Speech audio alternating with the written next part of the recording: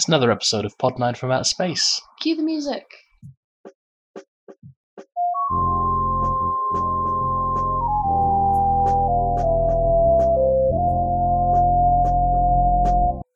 So, it was my turn to pick, and we are watching our namesake this week. Papa film. Plan 9 from Outer Space. One of 3 films that I've come across as being widely regarded as the worst. We will do the other 2 at some point. Which are the other 2? Birdemic and The Room. Oh. Yeah. So that gives you an idea of what level this is at. It really does. It's one of those things that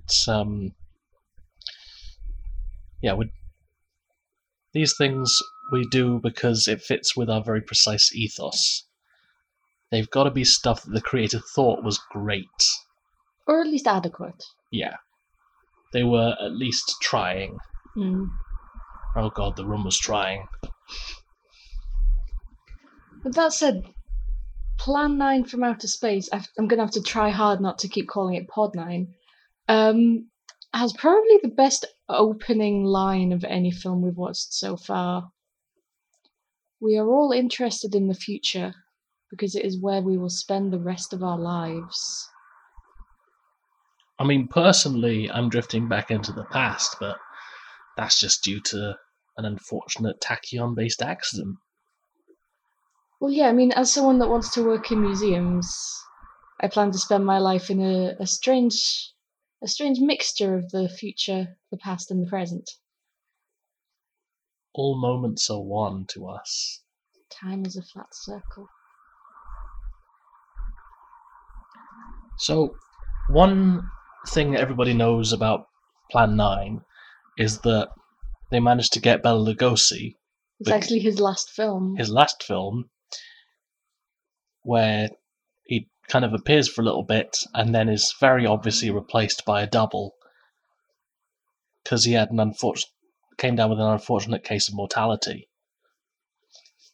Yeah, it's well known that the double was taller and that a lot of the shots of Lugosi, either from the back or with his face covered with his cape in the style of the aliens from Futurama,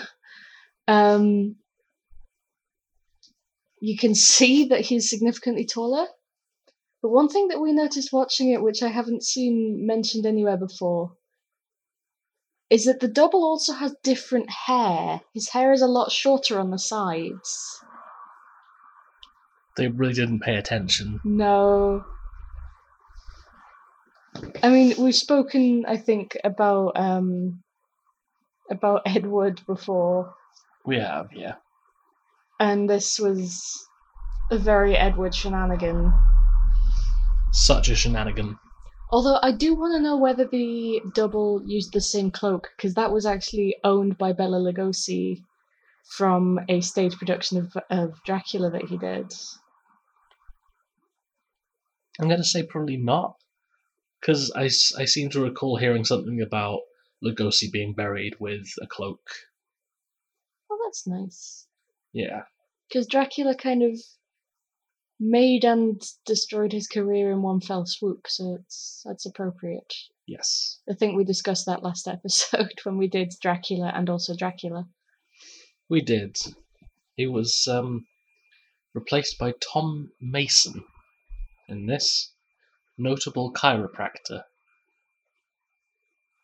Not the only person who you wouldn't think would be involved who was involved in this film, to be honest. Yeah.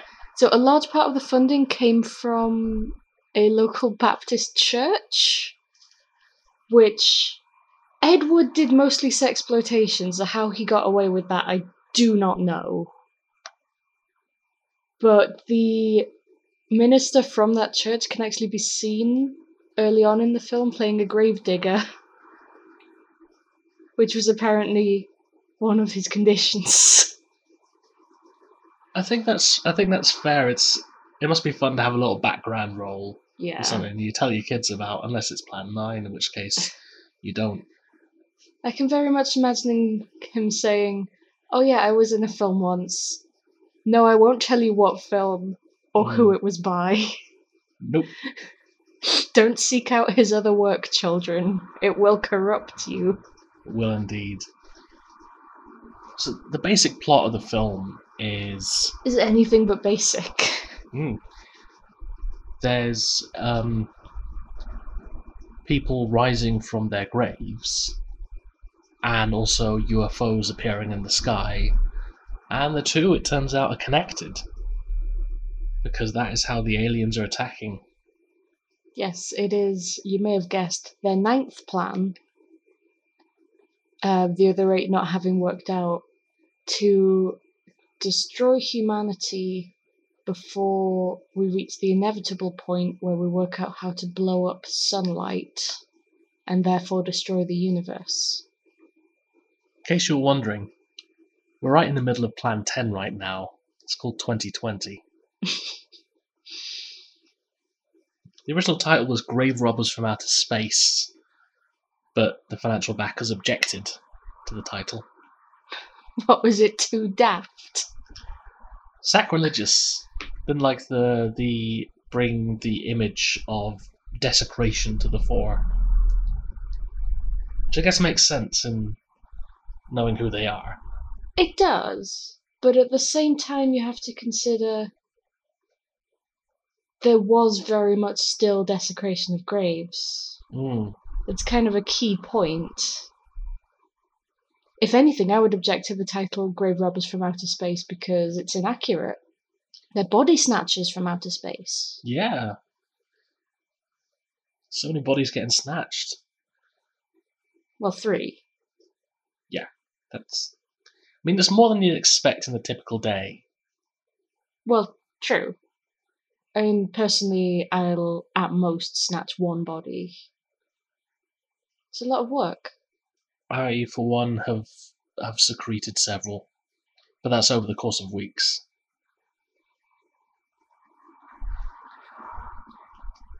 So one other thing is, so Bela Lugosi, his character actually does die in it quite early on. It starts with him burying his wife. Yes. Played by Vampira. Naturally. Whose role is entirely silent because she hated the lines she was given so much. She just insisted on not speaking. Well, if you don't have anything believable to say, well, best to say nothing at all. Exactly. So not long after Vampira dies, Bela Lugosi also dies.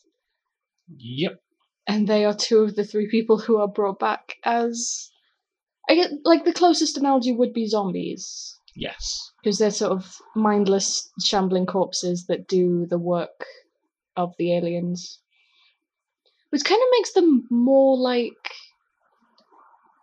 the sort of original meaning of zombie than most modern zombies. The fact that they are controlled, they're brought back to life for this specific purpose. Yeah, it's actually quite interesting, I think. They are OG zombies. Yeah.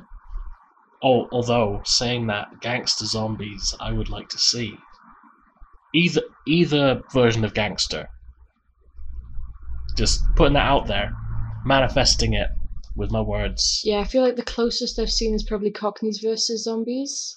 You can tell from the title that the crime men are very much against the zombies in that situation. Although it does have the best chase scene of all time, and we need to watch that film at some point. They do not see eye to eye on many of the key issues, like public transport, schools, police, brain eating. It's just a shambles all around. Yeah. A shambling shambles. But in Plan 9, it's one of those films where I felt there was the structure of a very, very old school sort of style of filmmaking, of not necessarily needing as much of a single lead and going with more of an ensemble that doesn't necessarily meet up so much. which I find it very interesting in an action context. The first thing that came to mind was the 49th Parallel, which really switches perspectives a lot, but in the context of a war drama rather than whatever this is. Yeah, like there is definitely some working together towards the end, because you have the Pentagon and you have the local police. And they're definitely moving towards the same goal.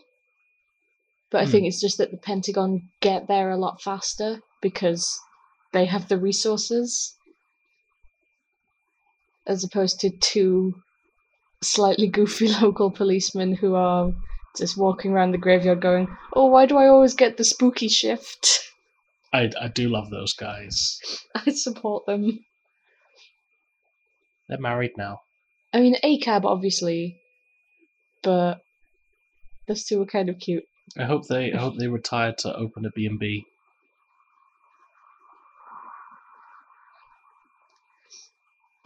There is one point, I don't know if it's presumably just 50s slang, but they refer to themselves as hard hats, despite their hats not being that hard, which I found quite interesting. Yeah, I think that's just general kind of grunt stuff, which I feel would have worked better if they were troops, but the troops were busy doing the kind of, we can't tell anyone about all of the aliens happening. Yeah, there's a whole conversation between some sort of general. It's unclear what his role actually is, and the head of the Pentagon's UFO research unit, where he asks the head of this UFO research unit, "Do you believe in UFOs?" And he says yes. He says, "You know that the government is suppressing UFOs?" He says yes. You realize you could be court-martialed for admitting this. And he actually goes, "Well, yes, sir." It's very good. Was that the... There was a point where the general was talking to what looked like a grunt about the whole thing and saying, how do we disguise it? Which was a weird conversation to have. No, that was out in the field when they were shooting missiles at UFOs, and they were discussing how it was definitely just a training operation and they were shooting at clouds, and that's all we're going to say about the matter. That was so weird. This was later in an actual office in the Pentagon. Okay, it's just that one stood out to me because that guy, by the way, does not show up again. Yeah. He's just there to, I guess, just plot dump the fact that there is a UFO investigation unit and the government's covering it up.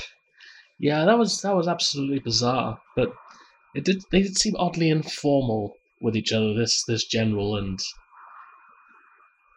the grunts. It's weird. It makes me wonder, like, how high up are you in rank? Are you just a 2-star general where you'll have multilingual staff but no minibar? I like to imagine they're just friends who happen to be different ranks. Okay. Sometimes they'll let him borrow his hat and run around. Yeah. Like when his mum visits, he puts the general hat on him and says, yeah, he's doing really well. Makes me swab the missiles. Swab the missiles? Yeah, swab the missiles. Does it help them fly better? Yeah, it does. You gotta swap the missiles, otherwise they go wonky. That's fair. You gotta keep them aerodynamic. Hello, I'm Mod Paper from Probably Bad RPG Ideas, and we have a podcast. If you'd like to hear RPG advice on how to use assorted incredibly bad ideas as actual ideas in an actual game, then listen to the Probably Bad podcast, available on pretty much every podcatcher. And remember to have a Probably Bad day. Hi, I'm Hazel, and I make a podcast with Liz called Bread and Thread, which you might enjoy if you are a fan of food or clothes or other interesting parts of domestic history.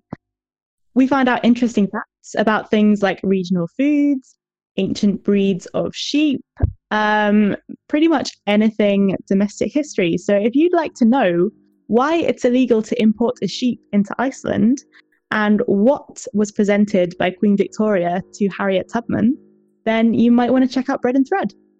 find us at Bread and Thread on Twitter, or find us everywhere podcasts exist. I do love the shooting at clouds thing though, because they shoot like a whole thing of like at least 12 missiles at these UFOs. That must cost so much money to do. And like, surely at some point someone's going to say, hey, why were you shooting live missiles at clouds just as an exercise? What's happening there? Yeah, he basically used up an entire municipal budget. Luckily, when they landed, they hit a municipality, so you're good. Bounces out. I do want to go back to the aliens' actual problem, though. Because, first of all, they've sent several messages before, and in the last message say, okay, we realise you've only just got the technology to translate this. But we're still cross that you ignored the other messages, so clearly this means you're irresponsible. Because you invented firecrackers, and then grenades, and then bombs, and then nuclear bombs. And instead of teaching you that consequences have actions, and that you shouldn't be working to learn how to blow up sunlight, which apparently some scientists are doing, they just know that's happening. Instead of teaching you why you shouldn't blow up sunlight, we're just gonna destroy your planet with zombies. And yes, consequences do have actions, as you so rightly said. Is that what I said? Yep. In my defense, you can't have a consequence without something leading to it. But there is also, like, during the alien's actual tirade, which is not dissimilar from what I just said, his arms are completely stiff by his side, and he just sort of starts barking the word stupid at this guy from the Pentagon, until eventually he gets degged. Which, I'm honestly surprised that the Pentagon guy had enough self-control to wait until he started just barking stupid. Yeah, everybody in this film just...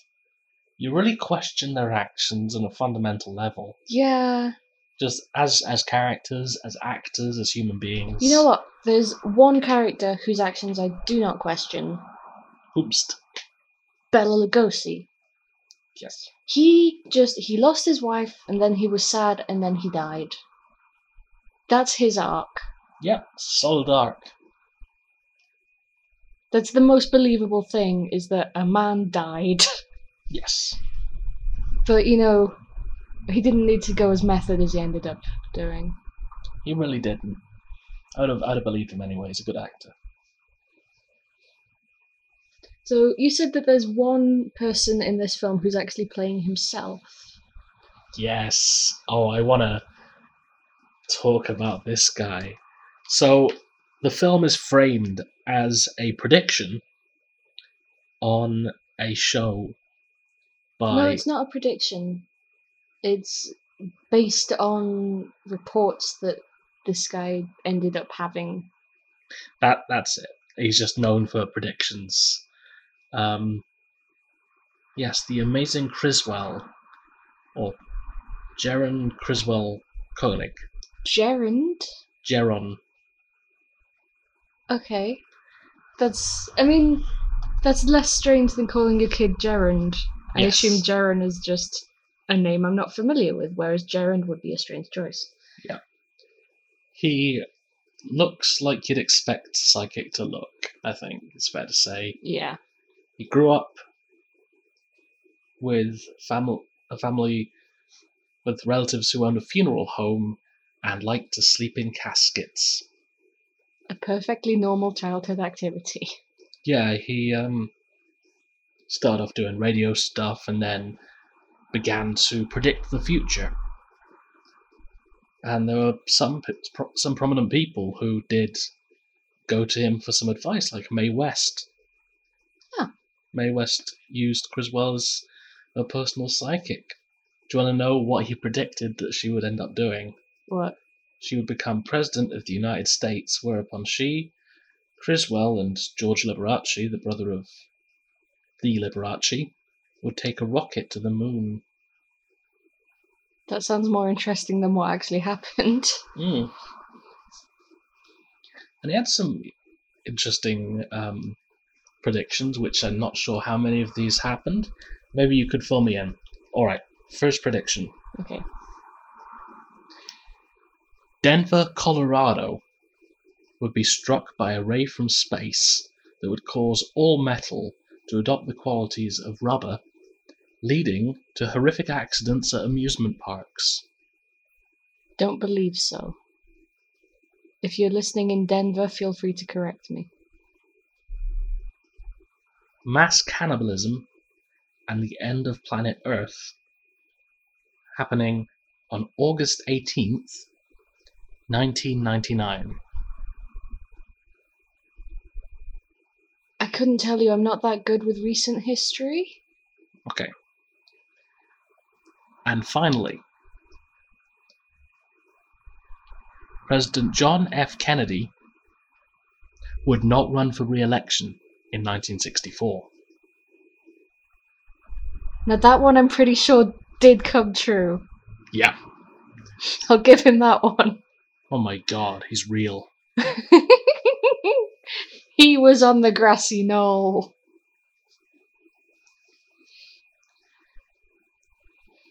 I joke, of course. We all know Kennedy's head just did that. Yes.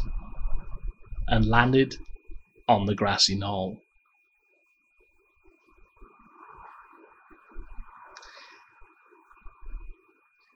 So I kind of want to get his book, Criswell Predicts, from now to the year 2000.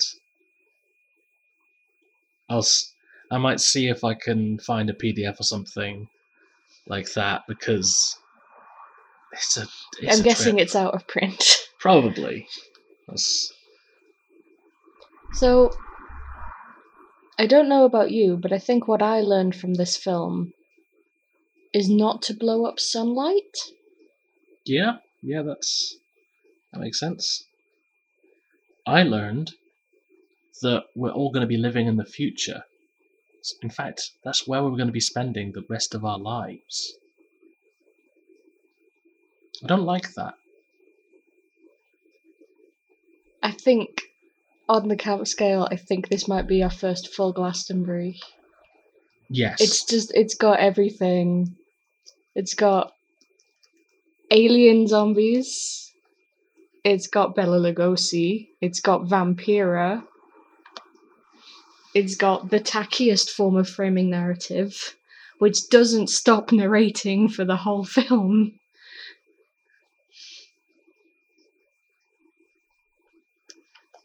A true candidate for the Glastonbury Award for campness. Definitely. So what are we watching next week? That's a really, really good question. Now, I've got a few things on my list, which I feel like my picks end up quite varied, to say the least. But I'm not sure if that's a good thing or not. I think it's just a neutral thing. It just is. Cool. In which case, I'm going to go with Robinson Crusoe on Mars. Excellent. And we'll see just how many Martian Glastonburys that one scores.